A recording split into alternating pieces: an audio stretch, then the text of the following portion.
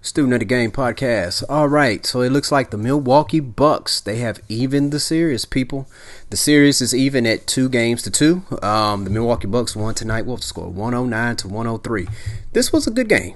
This was a very up and down game. It felt like this was a game that you could tell both teams, they understood the magnitude of this game. Like if you're the Phoenix Suns, check this out. You just got blown out by the Milwaukee Bucks on Sunday, 3 days ago. Okay, so you are ready to get back at them. And a lot of times when you're in blowouts, especially when you know the game is just about over midway in the fourth quarter, you're already thinking about, man, I'm telling you, wait till I get a chance to get this team back. It's going to be on. I mean, I guess that's part of the reason why Coach Monty Williams had benched Devin Booker for the entire fourth quarter, because he saved him for game 4. And guess what? I think it paid off because Devin Booker was locked and loaded. I think he was like 16 for 28 today, 40 points, 42 points. I mean, the dude was just phenomenal in the mid-range game today, right? But the drawback of it, in that same game, in game 3, he continued to play Chris Paul those minutes. And I felt like, well, because CP3 is a much older player, you probably should have been resting him as well, because Chris Paul had one of his worst games as a Phoenix Sun. 10 points, he had 7 assists, 4 boards, but only 10 points. I don't even remember him scoring the 10 points. A couple of those points were garbage points. But anyways, the Milwaukee Bucks, man, Chris Middleton stepped his game up big time, big time. I remember at the end of game 3 at the press conference, you had several of the Phoenix Suns players talking about, well, we need to put up some kind of wall to stop Giannis.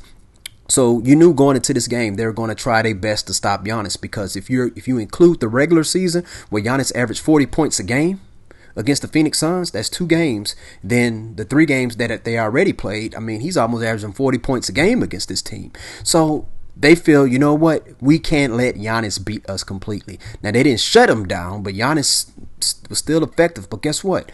Chris Middleton lit it up today. 40 points. Now, I know Kendrick Perkins is going to still call Chris Middleton Batman, but let me tell you something. He is still not Batman. You know why? Because this is a situation where, because all the villains were gearing up on Batman, which is Giannis, guess what?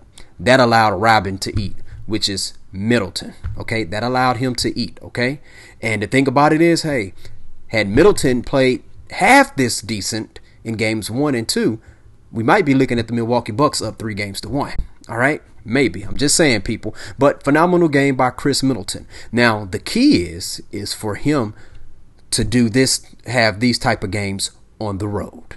I'm not saying he has to be Batman. I think he could be a Batman. But if Middleton is Batman, well, guess what? Giannis is Superman. All right? No matter what Kendrick Perkins say to you. And I love Big Perk. I love his takes and all that stuff. But listen, he's not right all the time. And I'm not right all the time. But see, here's the thing. The cool thing about me not being right all the time, that means I'm right sometimes. And this is sometimes when I'm right. All right. But anyways, man, it was a good game. Good game. But the Bucks, to me, the Bucks. Now here's the thing though. I felt like the Bucks, let me see. They shot about like 7 for 30 from downtown. I figure if they didn't shoot as many threes as they shot, I feel like they could have won this game maybe by 15 points, maybe even 20 points. Okay? Because once again, from mid-range to the paint, they still was able to get good, effective shots. Now, it's not the fact that I don't want them to take any threes at all. I just don't think they need to take really any threes, because they have a clear size advantage over the Phoenix Suns. But if you're going to shoot some 3-pointers, here's the thing. All right, recognize who you are. You're not the Splash Brothers. You're not Reggie Miller. You're not Dana Barros. You're not Steve Kerr. You're not Mark Price. You're not Vernon Maxwell. You're not who's another one? Michael Adams. Okay, I'm naming some old school people. You're not Dame Lillard. Okay, you're not Sam Cassell. You're not Paul Pierce. You're not Ray Allen. Did I say Reggie Miller? Okay, you're not those guys. You're not that guy. Okay, so y'all shouldn't. Middleton, Cunningham, and Holiday, you should not be taking any transition threes. Your job is to get down court, okay, milk some of that clock, move the ball around, get the ball into Giannis. If you can't get it into Giannis, you come in and take a better shot. Okay? Every time, I'm telling you, 90% of the time, matter of fact, 95.5% of the time, whenever the Bucks come down and shoot a transition three and they miss it, the Suns come back and score. Okay? You're giving away points. Don't do that. You do not need to do that. The Bucks, you're a strong defensive team. So check this out. What's the word I'm looking for? Don't erase the hard work that you put in on the defensive side of the ball, okay? Because you have let's say the Bucks get a good defense. I'm trying to get my thoughts together here. Excuse me. Let's say they get down, they get a big stop on the Phoenix Suns, and anytime you stop the Suns from scoring on a possession, that is a big plus. All right, that means you played some great defense. All right, but you come back down. 15 seconds on the shot clock, you have to take a transition three. Or 20 seconds on the shot clock, you got to take a transition three. No, you don't need to do that, okay? But this game here, man, now, I thought a big problem with the Suns. Now, here's the thing. If Chris Paul is not going to get his scoring going, I don't see why DeAndre Ayton only took 9 shots. He had 17 boards. Only took 9 shots. That's the thing. Whenever you have guards who love to score and love to dribble, and you have a good big man like DeAndre Ayton, guess what? It's not going to work. It's not going to work, okay? You got to give, and see, DeAndre Ayton, I thought he did overall played some solid defense against Giannis at times. But you have to reward your big man.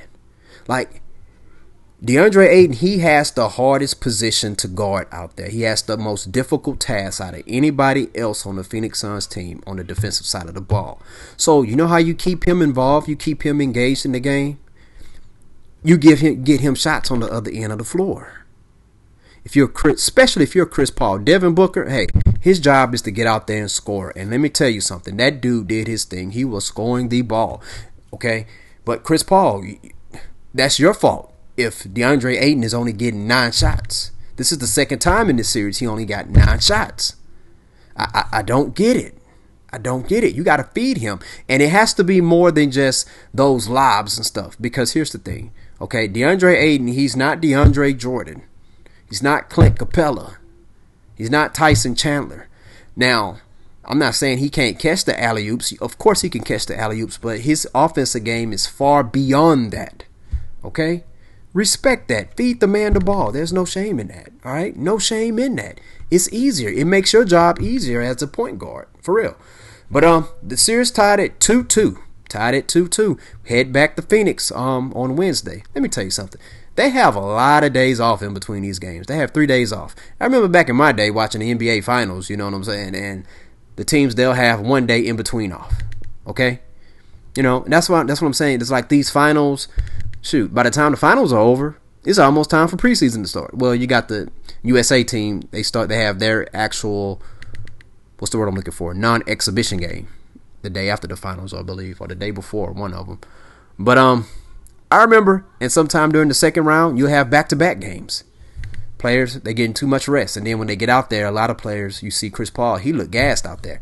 Chris Paul looked like the 2019 Chris Paul for the Rockets. But anyways, I thought it was a good game. Series tied up 2-2. Hey, my prediction still stands. It still stands solid. Bucks in 6. Yes, that means they have to win 4 in a row. Well, 2 in a row now. Bucks in 6, people. They just got to get 1 in Phoenix, then get 1 back at home in Milwaukee. All right. Tell you what, share your thoughts. Tell me what you thought about game 5, game 4. And who do you think is going to win game 5? Did game 4 go the way you predicted or the way you would like it to go? I tell you what, if you're a Milwaukee Bucks fan, share your thoughts. If you're a Suns fan, share your thoughts. If you're not a fan of either team and you just enjoying watching NBA Finals basketball, share your thoughts in the comment below and hit the like and subscribe button if you're listening to the podcast on YouTube, okay?